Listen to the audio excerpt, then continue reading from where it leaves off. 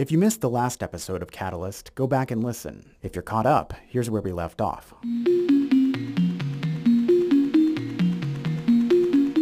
Do you remember me telling you about the case in the summer of 2004, the Jesse Valencia murder case? It was kind of a hot button issue at that time, with a gay person. Were you ever worried for his safety because he was gay? It always made me nervous. I was so concerned that something was going to happen, which it did. While police won't call it a hate crime, they do say the fact the victim was gay may help solve the case. What your family was going through was something that I had never experienced before as a reporter or in life. It took the jury just 9 hours to find former Columbia police officer Stephen Rios guilty in the June 2004 murder of his lover. This was kind of in front of everybody, laid out there so everybody could see it. This could be their kid or their brother or something like that. Losing my son was like losing a part of my heart. I miss him very much, and that I wish I could have taken his place.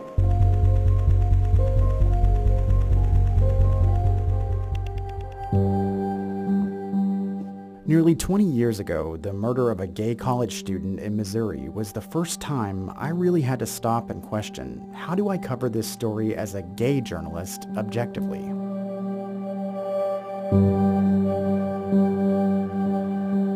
Today, for the LGBTQ+ journalists at KXAN, the record number of bills filed in Texas that would impact their community brought similar questions and presented an opportunity.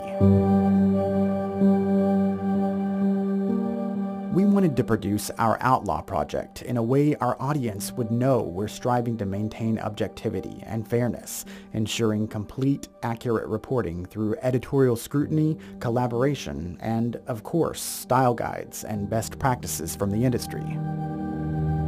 We also wanted to be transparent about our process and the inner challenges we face when looking into issues like those. That's why we're sharing these conversations with members of our team, some LGBTQ+, and others.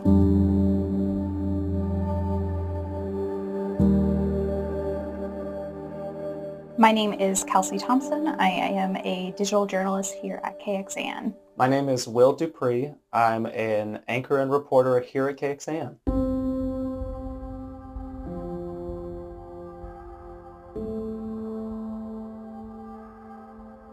I was raised in a really strong Roman Catholic household, went to Catholic school for 10 years, and that just didn't seem like an option for me at that time to be anything other than straight.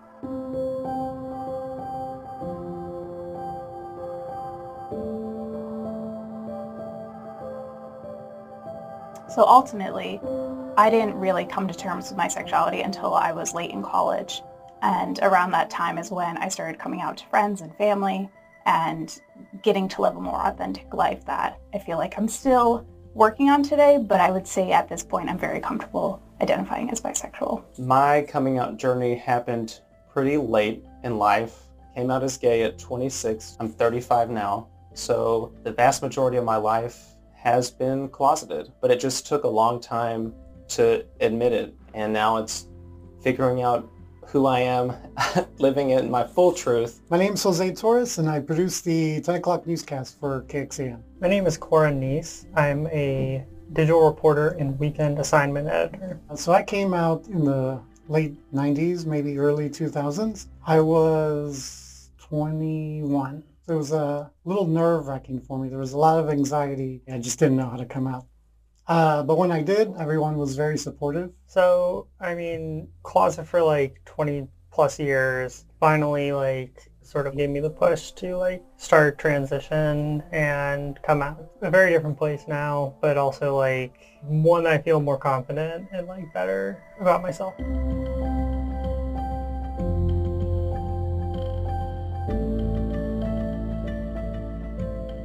My name is Jayla Washington. I am an anchor and multicultural reporter with KXAN. Santos Gonzalez. I'm a producer for KXAN News. What makes your perspective unique in the newsroom? So I'm Black.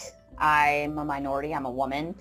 And I grew up watching the news every single morning with my mom, but I didn't necessarily always see a lot of people who looked like me growing up, whether that be on TV or in my community. It made me want to step into the field to maybe be more of that representation. I think certain lived experiences growing up in a predominantly white community really shape who you are. My parents are both from Mexico. Came over, my mom didn't get her citizenship until I was maybe 5. My dad still has his green card. And so we were never, privileged growing up. That life experience kind of gives me a perspective on things that I think is kind of unique in this newsroom. How does that influence your coverage, you think? I definitely tend to gravitate more on immigration problem. And migrants in general is where I kind of focus on, because there are unique problems to them that not many people are even aware of. So I think it's important to kind of highlight those things and kind of show what is going on in these communities where a lot of people feel like they don't have a voice. And I try to kind of hopefully bring in that into the conversation. I'm always seeking to elevate minority voices. I'm seeking to tell minority stories. And the range of stories that I'm telling, it can be anything from stories happening in the Black Latino community to the LGBTQ plus community. Could be just telling stories of women who are shattering glass ceilings. I just think in the daily news cycle, oftentimes those stories don't get a lot of attention. Unless you have a person who's really seeking out those stories, I think that they kind of slip through the cracks.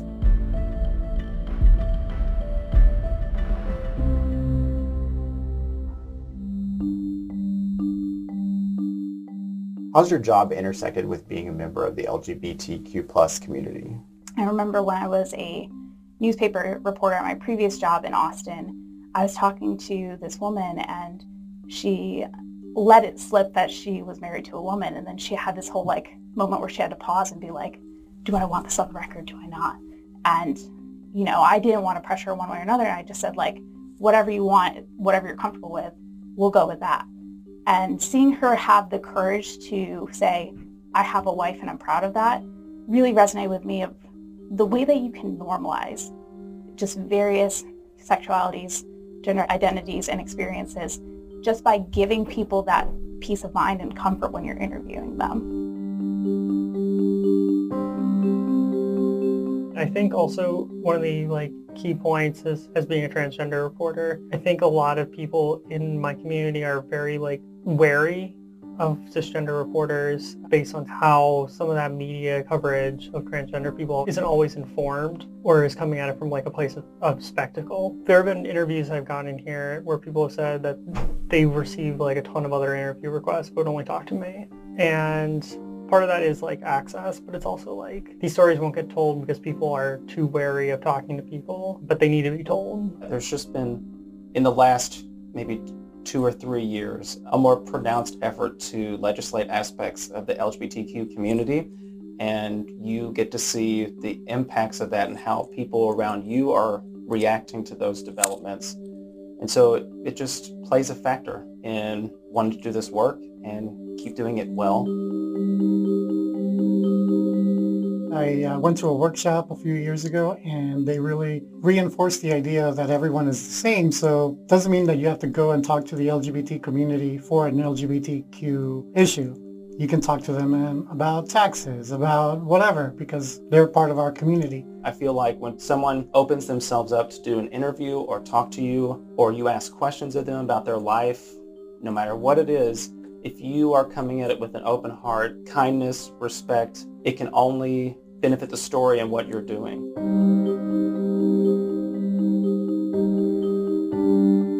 At what point did you know being out could come with risks? So actually I have 2 uncles who I love very dearly, and both of them identify as gay. So that was kind of my first exposure of meeting a queer couple and getting to see that as not this foreign concept, but a real thing. One of them was unfortunately really violently mugged when he was living in San Francisco, and it came after he was seen holding hands with his partner at the time. And that was a personal story that I think really stuck with me and made me realize the difficulties and dangers that can come. And then, it's just working in this industry, candidly, you see a lot of stories of particularly trans people of color who have been violently attacked and murdered.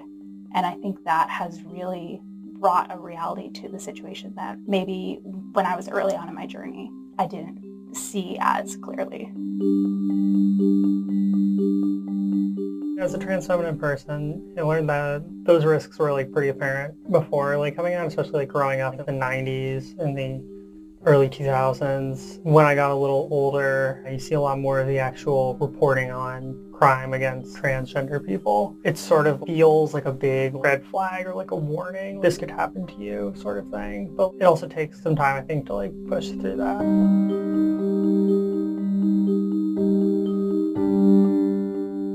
So in the mid-90s, there was the killing of Matthew Shepard. So that was kind of frightening. That was all over the news. And, you didn't want to hopefully think that would happen to you, but you just never know.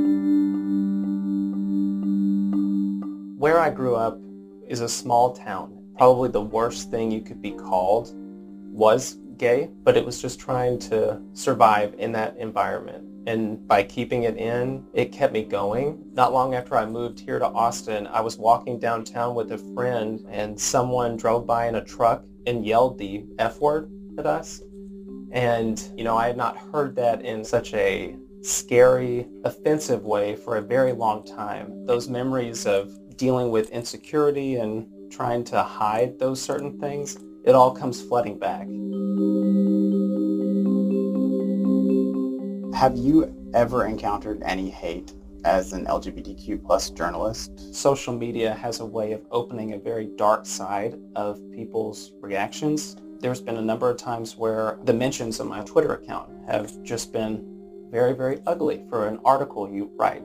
And you feel pride in because you feel like you've done it as objectively as possible, as comprehensively as possible. As part of our job, you want to feel like people can connect with you in any way, but that also opens the floodgates for those negative things to happen. And there have been bad names thrown my way because of articles that I've done, and it is very scary and kind of almost makes you weary of moving forward and doing those types of stories, but that feeling is always fleeting. For me, at least, I just want to keep doing it and trying to do my best. While I'm working, people can be sort of disrespectful in how they interact with me during the reporting process. Like sources? On occasion, with misgendering and that sort of thing. It's always a possibility. So. Always in the back of your head. Yeah, like deleting my pronouns out of emails I'm sending to some people, but not others, because I'm like, how are they going to view me during this initial communications? It still definitely is something that's hard, especially in an industry where we value this idea of objectivity, and we want to make sure that we're not swaying a story one way or another, but at the same time, our identity is part of who we are.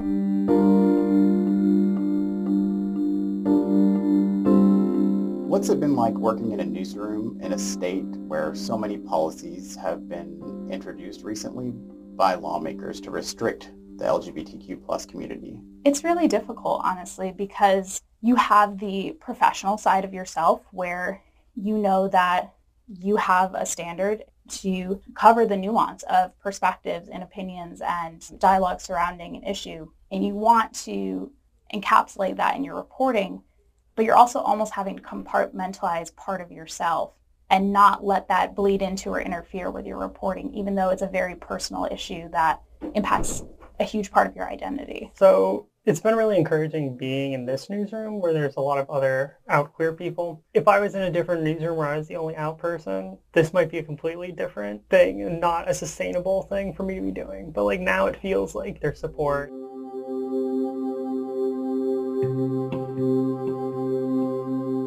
Some people might question whether people in this community can also be unbiased, balanced journalists when it comes to covering related issues. I think that's a question that a lot of people get, even beyond just sexual orientation or gender identity. It could be, what are your personal political beliefs and how does that influence the way you report? This is the same sort of thought process that is used against Black reporters, women reporters. Whether or not we can be unbiased, balanced journalists, I think absolutely. And I think sometimes it takes the knowledge that we have to be unbiased. Reporting is so much more than just being spoon-fed something and spitting it back out. It's really trying to understand, why does someone feel this way about this policy? It can be challenging though, especially when the topic is controversial. That's why it's important to show your work, and this podcast is part of that. For our Outlaw project, we also wanted to show where the work took us, across Texas far beyond the capital, from Dallas-Fort Worth and Houston to San Antonio and even El Paso. Over 6 months, we researched financial records, requested decades of criminal and court documents, and scoured hours of video, audio, and newspaper archives spanning more than 160 years. We interviewed dozens of people on all sides of the issues and worked collaboratively to be transparent and scrutinize the content we collected and the stories we would eventually share. We also made certain we reached out to the subjects of our stories multiple times, giving them ample opportunity to respond to our reporting. That meant listening openly and being honest about their viewpoints in a straightforward way that doesn't amplify hate speech or attacks against others. Many of the lawmakers and the supporters pushing these policies impacting the LGBTQ+ community never responded to emails, calls, or door knocks. Some sent statements reaffirming their reasons for introducing a bill, often focused on faith and family. We worked to convey that, in addition to using what they've written and said during testimony on these topics in the past. And it forces you to turn around and think what the other side is feeling and thinking and research their beliefs to try to get that perspective. Why was this policy introduced? What are the ramifications or the benefits that it could pose? And I think having that innate curiosity that journalists have is really important in that situation. Have you identified any blind spots or bias you've had to recognize and overcome? It's realistic that everybody is biased. You just have to be willing to check that. That's a daily thing. Every time I go into our morning editorial meetings, I look at a situation and I already have a certain viewpoint on it. So I have to recognize that, kind of step back and let people talk about their perspectives. It's always a two-way road. And if we're not there to establish that, then the meaning gets lost along the way. So I think being upfront about my passion for a story is everything, because I never want anyone to think that I've got an agenda. Like I said, certain stories are just a little bit closer to the heart. Luckily, we are in a great environment here at KXAN where the managers who are reading over your scripts are going to be really respectful of your background and who you are. They trust you as a journalist as well. And I think after having those conversations, they want to make sure that you're okay with the end product. And I think that's powerful. It makes you feel very respected. It makes you feel really valued. And I think that's how you ensure the end product is not only a product that you're proud of as a journalist, but also a product that you can be proud of as a station.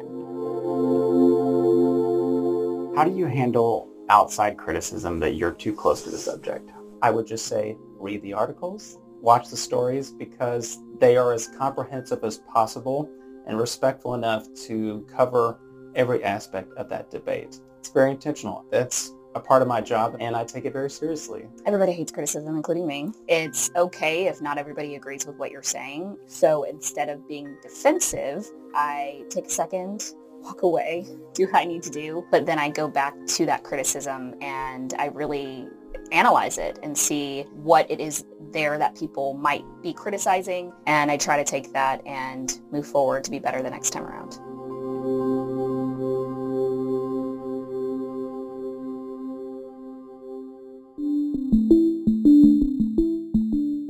It's a conversation happening across the industry, as some journalism leaders, the decision makers and guides, tell us next time. Realistically, you can't hide who you are. I think the perennial debate that is very inflamed right now in storytelling spaces, journalism, media, is the term objectivity. I identify blind spots all the time because my experience is very limited. So I think I can learn a lot from inviting other voices in the conversation. Special thanks to KXAN journalists Will Dupree, Santos Gonzalez, Cora Anise, Kelsey Thompson, Jose Torres, and Jayla Washington for speaking with us for this episode. To explore our full interactive investigation and docuseries that accompany this podcast, go to kxan.com/outlaw. Catalyst is reported and produced by me, Josh Hinkle, along with Arzo Dost. Our editor is Richie Bose. Digital support comes from Eric Henriksen, Abigail Jones, Jacqueline Ramkasoon, Andrew Schnittker, Robert Sims, and Kate Winkle.